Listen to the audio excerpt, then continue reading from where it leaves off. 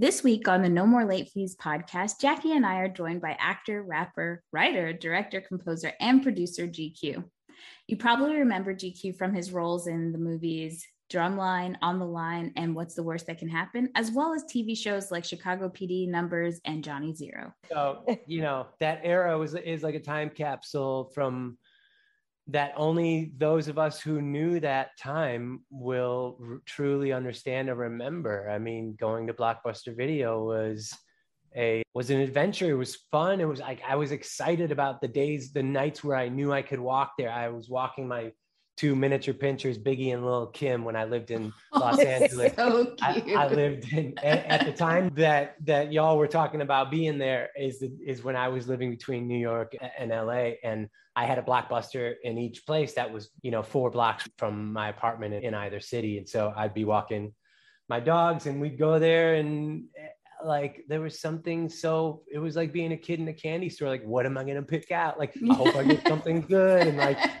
exactly. And seeing the signs with like Danielle recommends blah blah blah, and like Jackie's Choice this week. And it was a community of like fun, nerdy, like movie geeks and just kids from the hood who just worked there. And like it was just like, it was a cool mix of people who worked there. And also like the movie culture at that time, because it wasn't all digital, was like, it was like going to a library, but like way more fun for me. And where I was at that point in my career, like I just remembered last night thinking about the fact that I was going to be on with you two. I was like, let me put myself back in the days of Blockbuster. And I was like, I remember one time when I was living in Venice Beach, and I walked to the Blockbuster at Ocean Park and Lincoln, and I saw 5 movies on the shelves that I was in. Like, That's so cool. I was like, well, what the heck? I just remember that because it wasn't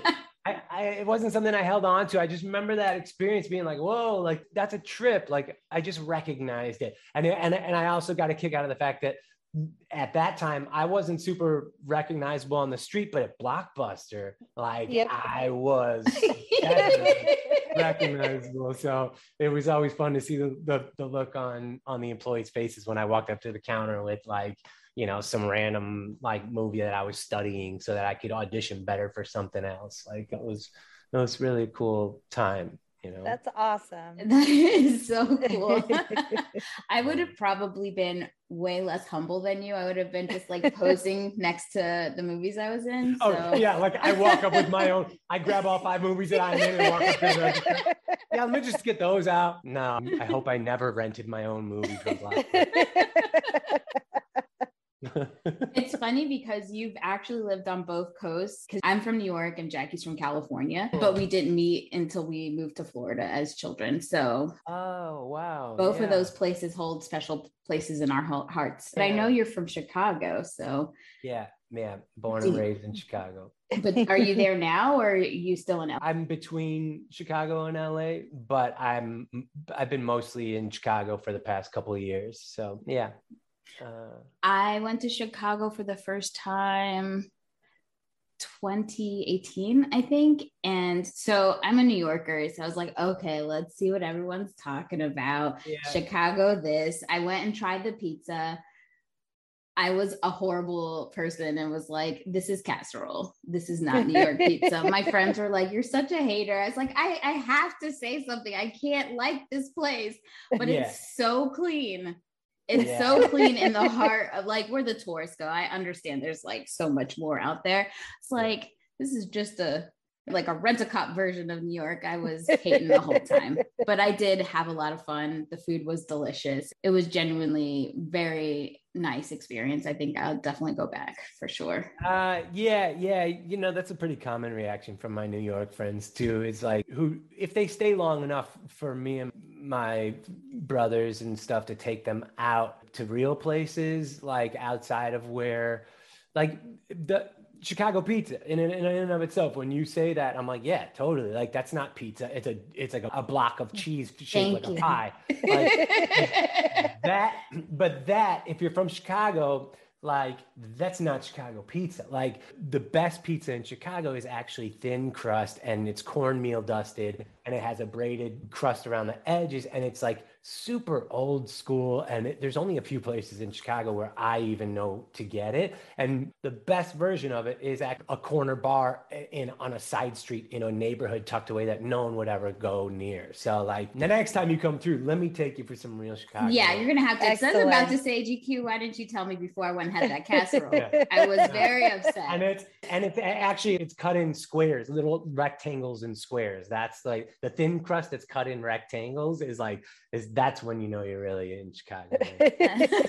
That's awesome. We just dove right in, and I'm not mad at it. So we're going to keep going. I think for me, what was the most exciting was the fact that when Drumline came, it was my freshman year at Florida A&M, which is an HBCU. Wow. So, and you know, like a good portion of the players were from my college at that time. I know. So it was just like an experience. We all went to the movie theater. We knew people in the movie. So that was really fun.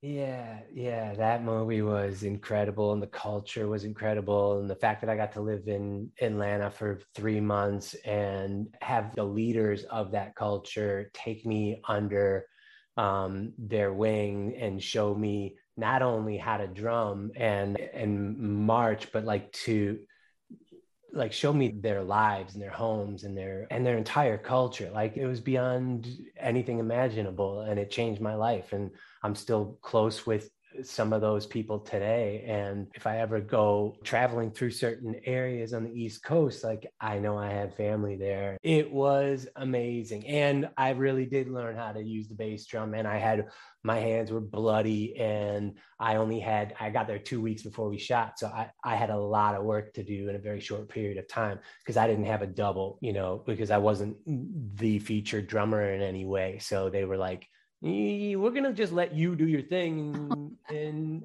that turned out to be like how I developed such a relationship with a lot of these young men and women at the time who I became close with.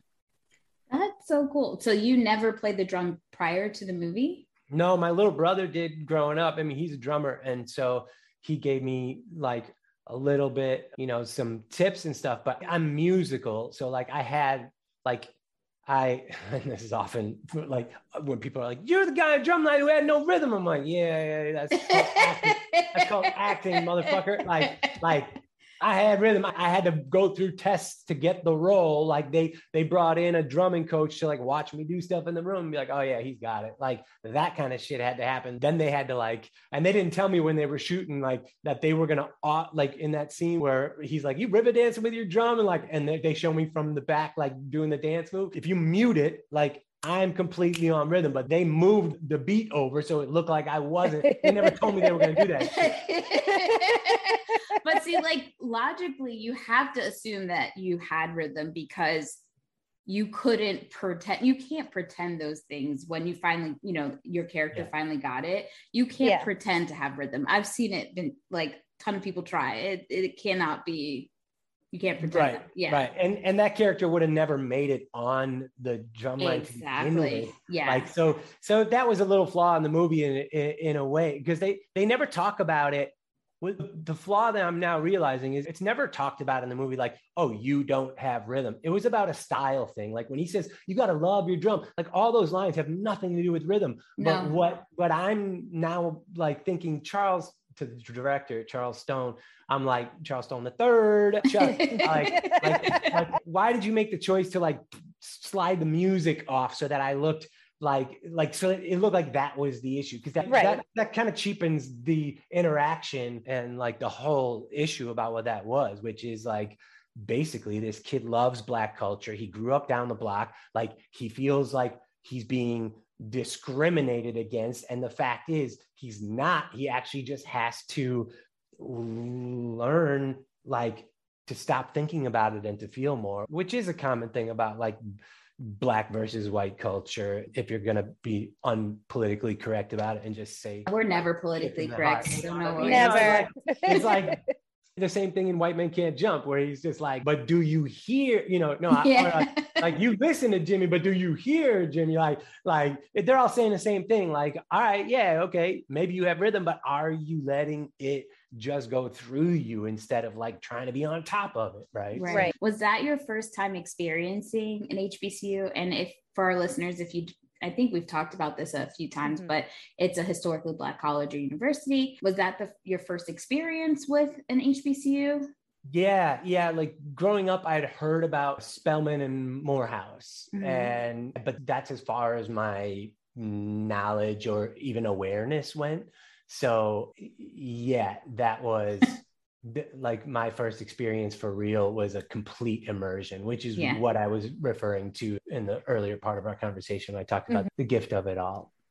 Well, I think if you haven't experienced a homecoming yet, then that needs to be added to your list. If I ever go, I probably will after all of this, I will tell you, because homecoming is a whole nother experience. It's like one of the best things ever. You have all these people people who went 50, 60 years ago coming back. You have newbies, you have people who just graduated, they all come back home, and the band plays amazing, and they feature different time periods. You see some of the old heads come back, put on their drums, and they are moving like they did 20 years ago. It is an amazing experience. God. Yeah. Oh, I'm going to do that. I'm going to call some of my homies in Atlanta and be like, yo, tell me when homecoming is.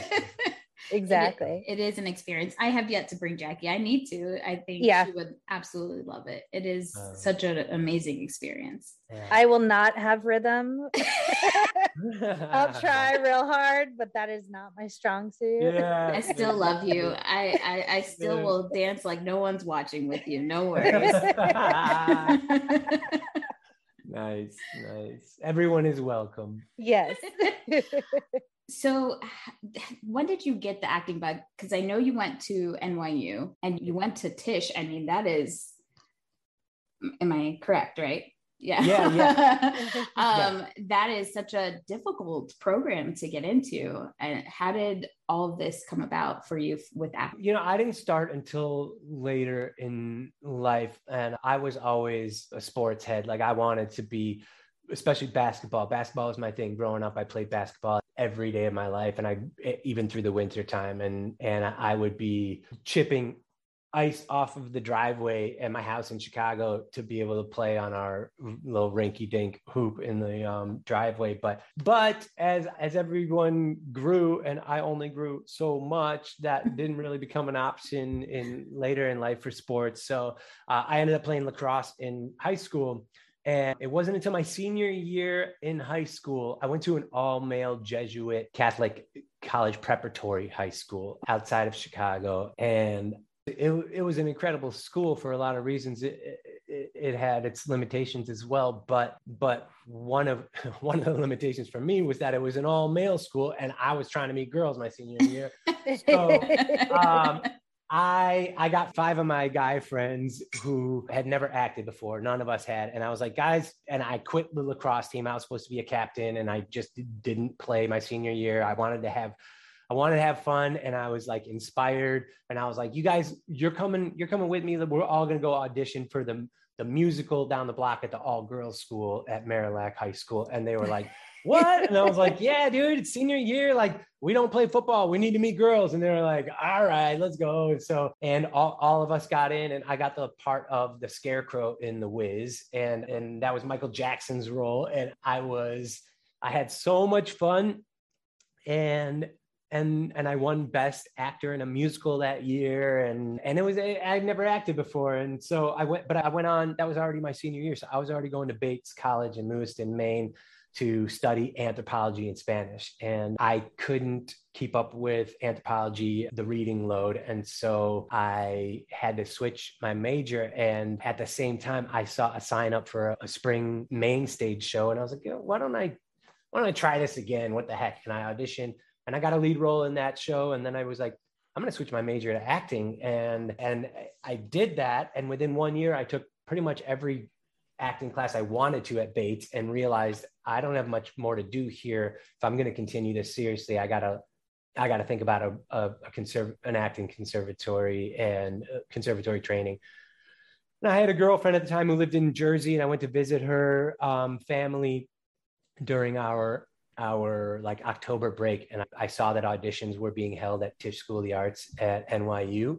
And I went, this is, you know, before everything digital. So like, I don't even remember how I figured out how to get to this school and how to audition, but I did. And I transferred into the experimental theater wing for my final 2 years of college. And I was able to transfer all my credits. And like, so it was only my last 2 years of college that I ended up in a program like that. And yes, it was intense, but it was the best 2 years of school I had in my life. Like I was a fan of the culture and the community that I found through school, but I was never a fan of school.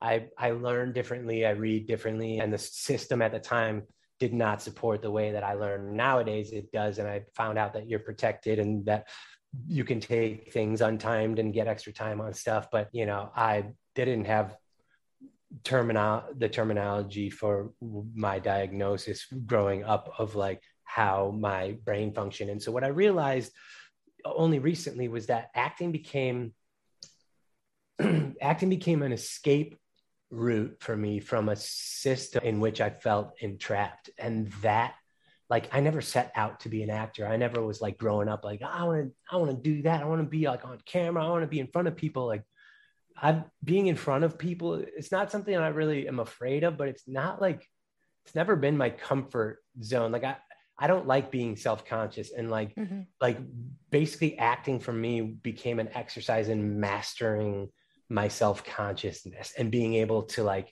manipulate it to the point of like awareness where I could seem natural while the camera was on. And like, I became really good at that, but I think it caused me a lot of anxiety and stress. And I've found that very much recovered from a lot of that trauma, but it did traumatize me in a lot of it. So like, I haven't done anything on camera and only a few things on stage, like in the last like 5 years. And I think part of that is I'm realizing in my age and my experience that like, oh, I'm not sure that was something I wanted to do. It's what I thought I should do because I was good at it and I was getting opportunities that a lot of people would die for. And I was like, oh, I have to take it. And like people around me were like, this is amazing. You're a star. You're meant to do this. And like, and because of that, didn't want to let anybody down. And through different forms of not so traditional therapy, I've found that was like a huge part of why I did it. It wasn't really for myself. It was because I didn't want to let anybody down. Yeah. Right. I think because of the panini, we're all collectively having breakthroughs in what we want to do, what our heart's desire is, versus what we either have been conditioned to feel like we need to do. And I think it's been a wonderful experience, and for me personally, but just to watch other people be able to embrace saying no and really going after things that bring them joy. If we learned anything, we only have this life right now, and why spend it so miserable when we don't really have to? It's very freeing. So I give you props for, not only acknowledging it, but going down the path with it, because sometimes we know it, but we are still scared and we're in fear. So that's wonderful. Well said. That's really on point. I appreciate that. Do you feel the same way about music? Music is, I kind of feel the same way about rap, but music is what I realize is my deepest love outside of my love for our source and for family. Like, music is what keeps me more connected to the source of peace that I find in this life. And in a similar way, the reason I say rap is like, as in the same way that I was like, okay, you're an actor, you got to do this. Like, I was also like experienced that with like, okay, you're a rapper, you got to do this. And that was more of my own choice, but it was also because it felt like it was the only option in music for me. And it was the first music that I ever listened to and got down with. And from the time that I was like 5 years old, and hip hop culture is definitely the music culture that I was born into, and the first music that me and my brothers embraced. And so it definitely like shaped a lot of who I am, and it still does, but I don't feel the need to do it anymore outside of this one group. Like, So my brother and I created a company, and this is all simultaneous. This is all like from the time I went to Tisch and beyond, while I was making movies and TV and all that. Like I was also the founder and creative director of a theater company called Q Brothers. And me and my brother, JQ, put it together, and it involved other friends, cohorts, homies, brothers of ours, family of ours. And what we do is we started out taking Shakespeare and reinterpreting it through a hip hop lens and rewriting, and more than adapting, we call it ad-rapting. And so we started doing that and turning Shakespeare into hip hop musicals that we toured the whole world with. And so, yeah, it was really cool. And we started off Broadway back in like 99, 2000, and we still are doing it and on different levels to this day. So that is always there, but that's bled into like creating hip hop musicals in honor, like 12-minute musical in honor of a CEO of a major corporation, that, I mean, like insular industrial type things, or like teaching sales reps how to sell their new product through big pharma, but in the form of a rap that like hopefully no one will ever see. And so like we're doing stuff like that, but then we're also like Q Brothers, we created a family friend album of hip hop music called Buggin' that anyone out there can see on any streaming platform. We created something called the Feel Good Album of the Year, that we wanted to make real hip hop that you could play with the whole family around at a barbecue, and the language would allow for that. So like when we did that almost 20 years ago, then like someone at Lollapalooza heard it, and then they were like, hey, we have a family friendly stage, like would you guys do some of that here? And and then it ended up like we did that stage. We've been playing Lollapalooza for over 15 years, and Austin City Limits, and so it just kind of like it spread out in all these different forms. And so I still am so attached to like I said, I was born into hip hop culture. That's never going to leave me. But as far as like a more conscious involvement in music, or actually what is just, I should say, has called me to dive into it as electronic music. And I've had some experiences overseas with some friends in Europe who took me to some raves. And then I like explored rave culture in Los Angeles and in Chicago. And I feel deeply connected to it. And I also feel like, and I started producing electronic music like probably like 8 years ago or so, and have gotten more committed to it in the past 5 years. And in the past 3 years, my brother Jay and I have started producing some stuff together. And we find that it's like nothing brings us more joy than that kind of creation right now. And it's like, I keep coming back to this number of like, when I was 12, like I recently put a basketball court in my yard, and I've been playing like just running drills on my own, which is what I did when I was like 12. And like, I'm the way I feel about when I create electronic music, which is like, I'll do it for like 12 to 14 hour chunks at a time, where I don't even realize that it's dark out now, and like what I've been doing and for how long. And the only time I've ever felt like that I can remember feeling like that was when I played basketball like all day and night when I was young, when I had like days off. And that kind of the meditative state that it put me in, the transcendental like place that it brings me to, is, something that I'm just like, I'm committed to, but I also feel like I don't have a choice about. Yeah. So yeah, that's where I am with music. Well, we 100% understand. Yes. If you probably said this to us maybe 2 years ago, we probably would have been like, that's cool, but we wouldn't have been able to like connect and feel that way. But doing the podcast, or just being able to have a creative outlet to connect with each other, you could be friends for this long, but doesn't necessarily mean that. I think we wanted to move past it just being like, we have a bunch of memories, but being able to kind of grow the relationship as we get older, which can be work sometimes, like you have to have dedication to that. But being able to do the podcast has brought new passions for us. I mean, I'm speaking for myself. I can't speak for Jackie, but I don't know, Jack, you think the same?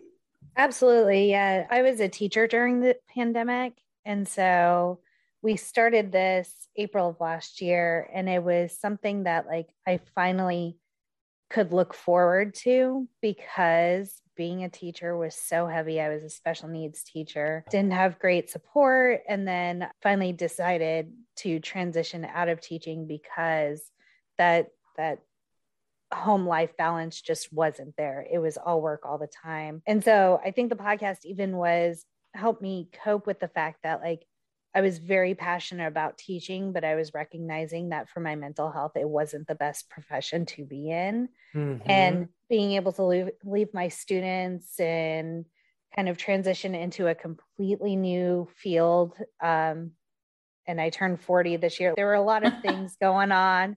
So the podcast was something that's like, I always say, I don't have to do the podcast. I get to do the podcast. Yay. That's really beautiful. Everything about that is beautiful. And thank you for being a teacher for the time that you were. Like those. Absolutely. You were all my heroes. I've other friends who teach. I'm serious. If there's anybody who I was really like just astounded by and humbled by, it was teachers during that time. I can't tell you enough of how much that means to all of us. Thank you. Yeah. We would be completely remiss if we didn't talk about On the Line, because as much as I was really excited because of Drumline, Jackie, it was dark times for me, because when we were in high school, you see how like these fake posters, Jackie had Lance Bass posters all over her walls. I did. He was my favorite. And so we did On the Line as an episode for Lance's birthday week. Super cool. I love Lance. I love all those guys, and you know, with Lance and Joey in particular, because it was their movie, we developed a real bond and a real special relationship. And to this day, those guys are solid to me. And that's awesome. Yeah, have always been. Yeah, I love them very much. When Joey was on The Masked Singer, he sang 2 notes of a ballad, and I was like, that's Joey Fatone. And it was because of his ballad in On the Line that I had like burned on CDs. Yes. I'm like, I know exactly what he sounds like when he I know that frequency, ballad. I know that timbre, I know that scratch. It's like I know that voice of like, wait, you can't sing, but you can? Yeah. Joey has like, I don't think Joey and Chris get enough like props for how well they sing. Yeah. And in sync. You know, I'm not going to say I wasn't on the Justin bandwagon at one point in time. I was more of a JC fan personally, because I grew up watching them on the Mickey Mouse Club. So I was very excited. But yeah, they all have very beautiful voices. I love what they're doing now. They're not letting Justin hold them back, in the sense that they are forming with all the other boy bands. It's just the whole 90s, 2000s nostalgia that's happening right now. It's quite fun for us. I mean, I know. And it feels very authentic. Like they are truly friends, and they are friends with like Nick Carter and things. And the things that they are doing just feel fun because of the energy they put into it. Oh, that's exactly right. And that's how everything on that movie, those guys, like everything we did had a sense of fun. Like it wasn't just like the movie itself. Yeah, that was super fun. But like every time that we were going to stop shooting, like whatever little breaks we had, whether it was like one night or a couple days or whatever, like Lance had his team on everything. Like I would be in my trailer thinking like, all right, well, we got like 2 more hours to go, and what am I gonna do tonight? And be like, boom. I'm like, you know, like, hey, what's up? They're like, so Lance has dinner planned at this place, then we're gonna go to this arcade, and then we're gonna like take this like class in whatever while music plays, and like we're coloring books, like doing like weird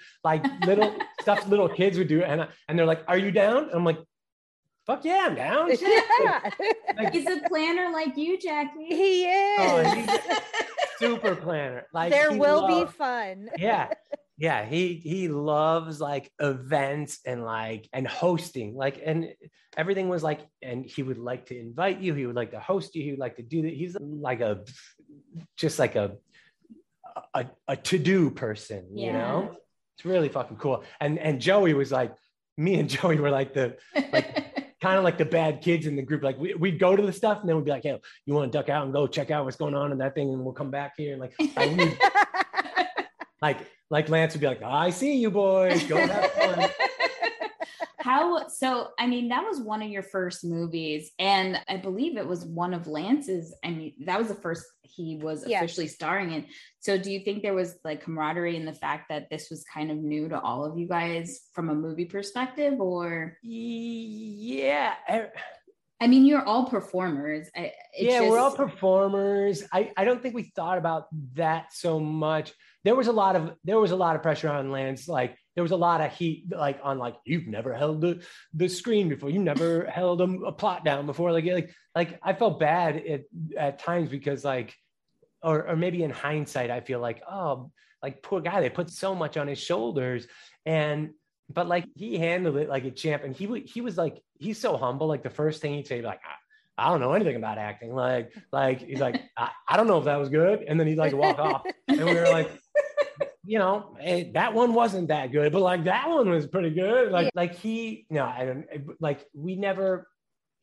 We didn't have much of a critical lens on any of it for ourselves. Like, because of our age, because of like the chemistry was such that like, you know, it was mostly about like who could make each other laugh more. Yeah. And yeah, it was all love. It was all cool. You know, I think like I had just come from like having like conservatory training and like doing like there was like a seriousness for me that like I automatically bring to the craft that I didn't find in a whole lot around me while shooting that movie, which was really freeing for me. And because I had shot, I think it was like, I came from like, what's the worst that could happen? Right. That was like the first movie. And that had a lot of heavy hitters on it. Like Bernie Mac and John Leguizamo and like, you know, Danny DeVito and Bill Fichtner and like Lenny Clark and all these famous people with like decades of experience and comedians. And obviously Lawrence. And so like, there was a lot of weight to like in a lot of different ways, like whether it was weather problems like in Boston that we had while we were shooting that movie to you know, egos and experience that were brought to the table between a lot of heavy hitters. But like that was my experience as far as film went. So like I went to the opposite. And I think Drumline was after that, right? I don't know if On the Line or no, I think let me check. Let me tell you what you were. I don't remember. I'm like, because I don't feel like when I went to On the Line, I don't feel like, oh, this is real new to me. Like maybe because I was young and I was like, I made a movie. Like this is Drumline was after. I don't know if maybe you could have shooting. You could have shot it first. No, we didn't shoot it first. Okay, so On the Line was the first one, I think, after. Yeah, so but it was like, you know, it was night and day, those two film sets. And so I really felt loose. I felt free. I got to like 90% of what I said in On the Line. As a matter of fact, the writers got kind of ticked off. Two young guys the writers were like trying to send a message at one point because I remember them saying like, yeah, well, you're not De Niro. Like, I was like, damn. And I was like, what's their problem? And they're like, I think they just want you to at least do one take with the lines they wrote. And I was like, okay, all right, let me do one your way. Let me my way.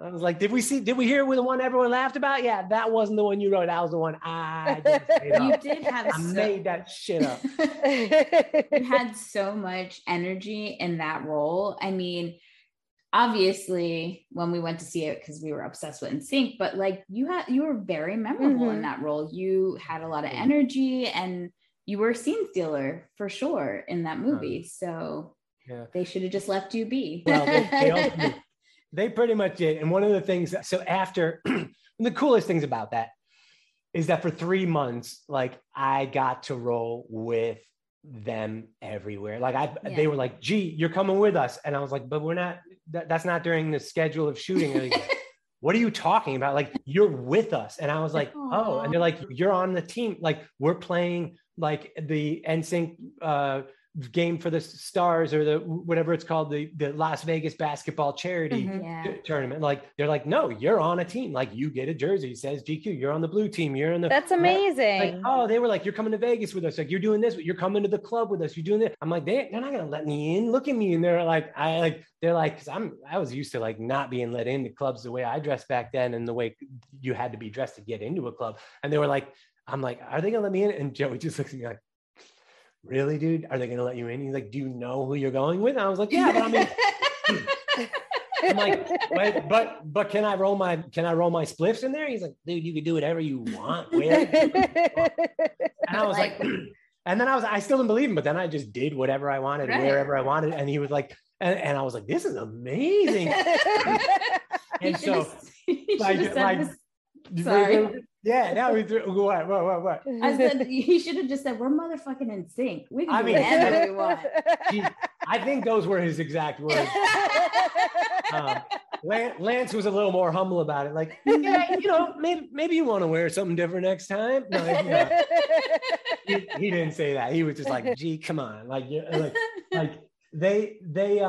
so for 3 months, like I was writing like I was at the top of the world because that's when they had just outsold the Beatles in terms of record sales. Like that, everywhere we went, there were young screaming girls everywhere. Like I don't even know how they got the word because we didn't have social media back then. Like, so some people on his team would have to like make some calls to like certain places in those cities. And then I don't know how they put the word out. Like, there was a network. There was a network. There was a network. Magazines, and we would like have fan clubs, and then they would mail us stuff and tell us where things were. Yeah. I mean, the same girls would show up. They would be there in every city, like standing there when we walked out of a restaurant. Like, that girl was in the other, and Joey's just like pats me on the back. He's like, yep, that's Jenny. That's Michelle.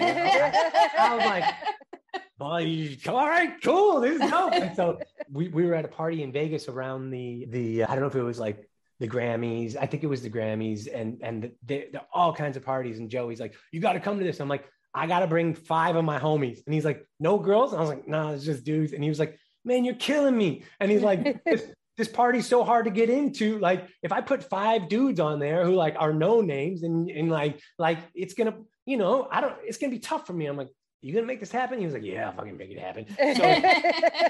So we roll up to Sunset Strip to like, I don't know if it was like the Mint or like something. And all these people are like climbing over each other to get in. And I just like, I'm like 6 rows back and I put my hand up and this like badass chick who was like at the bouncer's line was like, GQ. And I was like, yeah. She's like, come on, you got 5? And I was like, yeah. And then everyone's like, make way. And like me and like my brother and my homies like all walk through it. Everyone's like, who are those guys? And so then we're inside, we're hanging with Janet Jackson and Jay-Z and Christina Aguilera. And they're all like not all, but like some of them are like, GQ, like I'm like, what is going on in my life right now?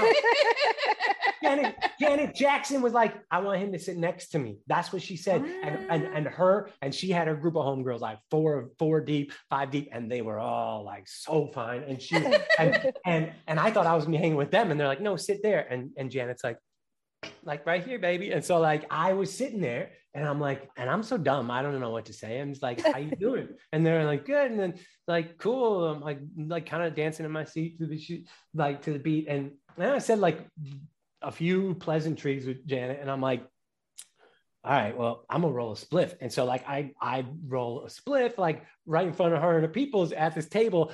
And so I light it up and immediately Janet's like, oh, like she can't be near cigarette smoke, but I didn't know that. And so her friend's like, you can't do that. You can't do that. I'm like, what?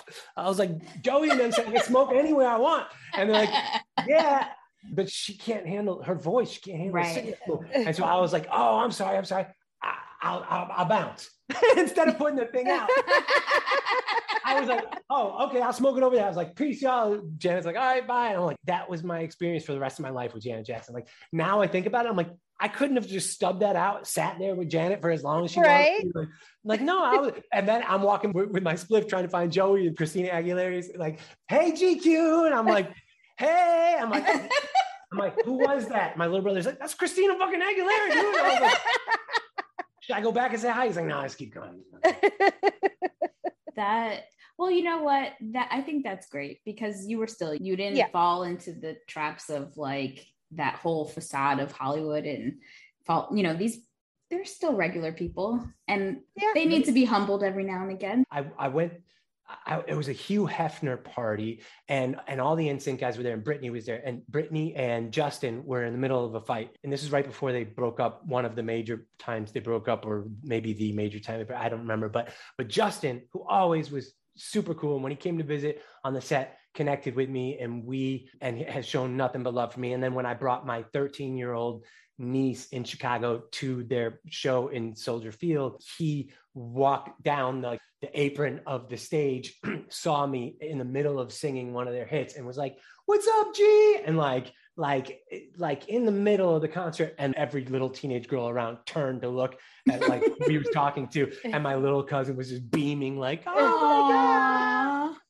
And so when I saw him later in LA at this part, I went in the bathroom and he's in there with his uncle, and his uncle was really sweet. He was totally wasted and he was talking to Justin and he left, and Justin was like, "Yo, G," he's like, "Dude, I saw a cut of the movie last night." He's like, "You are the real thing." He's like, you're a major star. He's like, every scene, he's like, you just glow, you took it and I see it. And I just want you to know, I totally see you.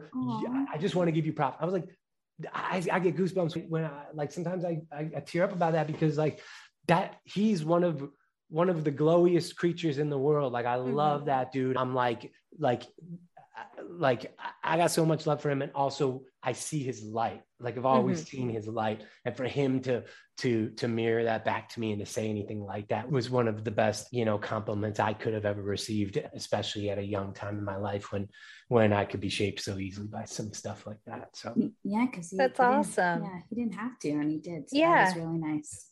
Yeah.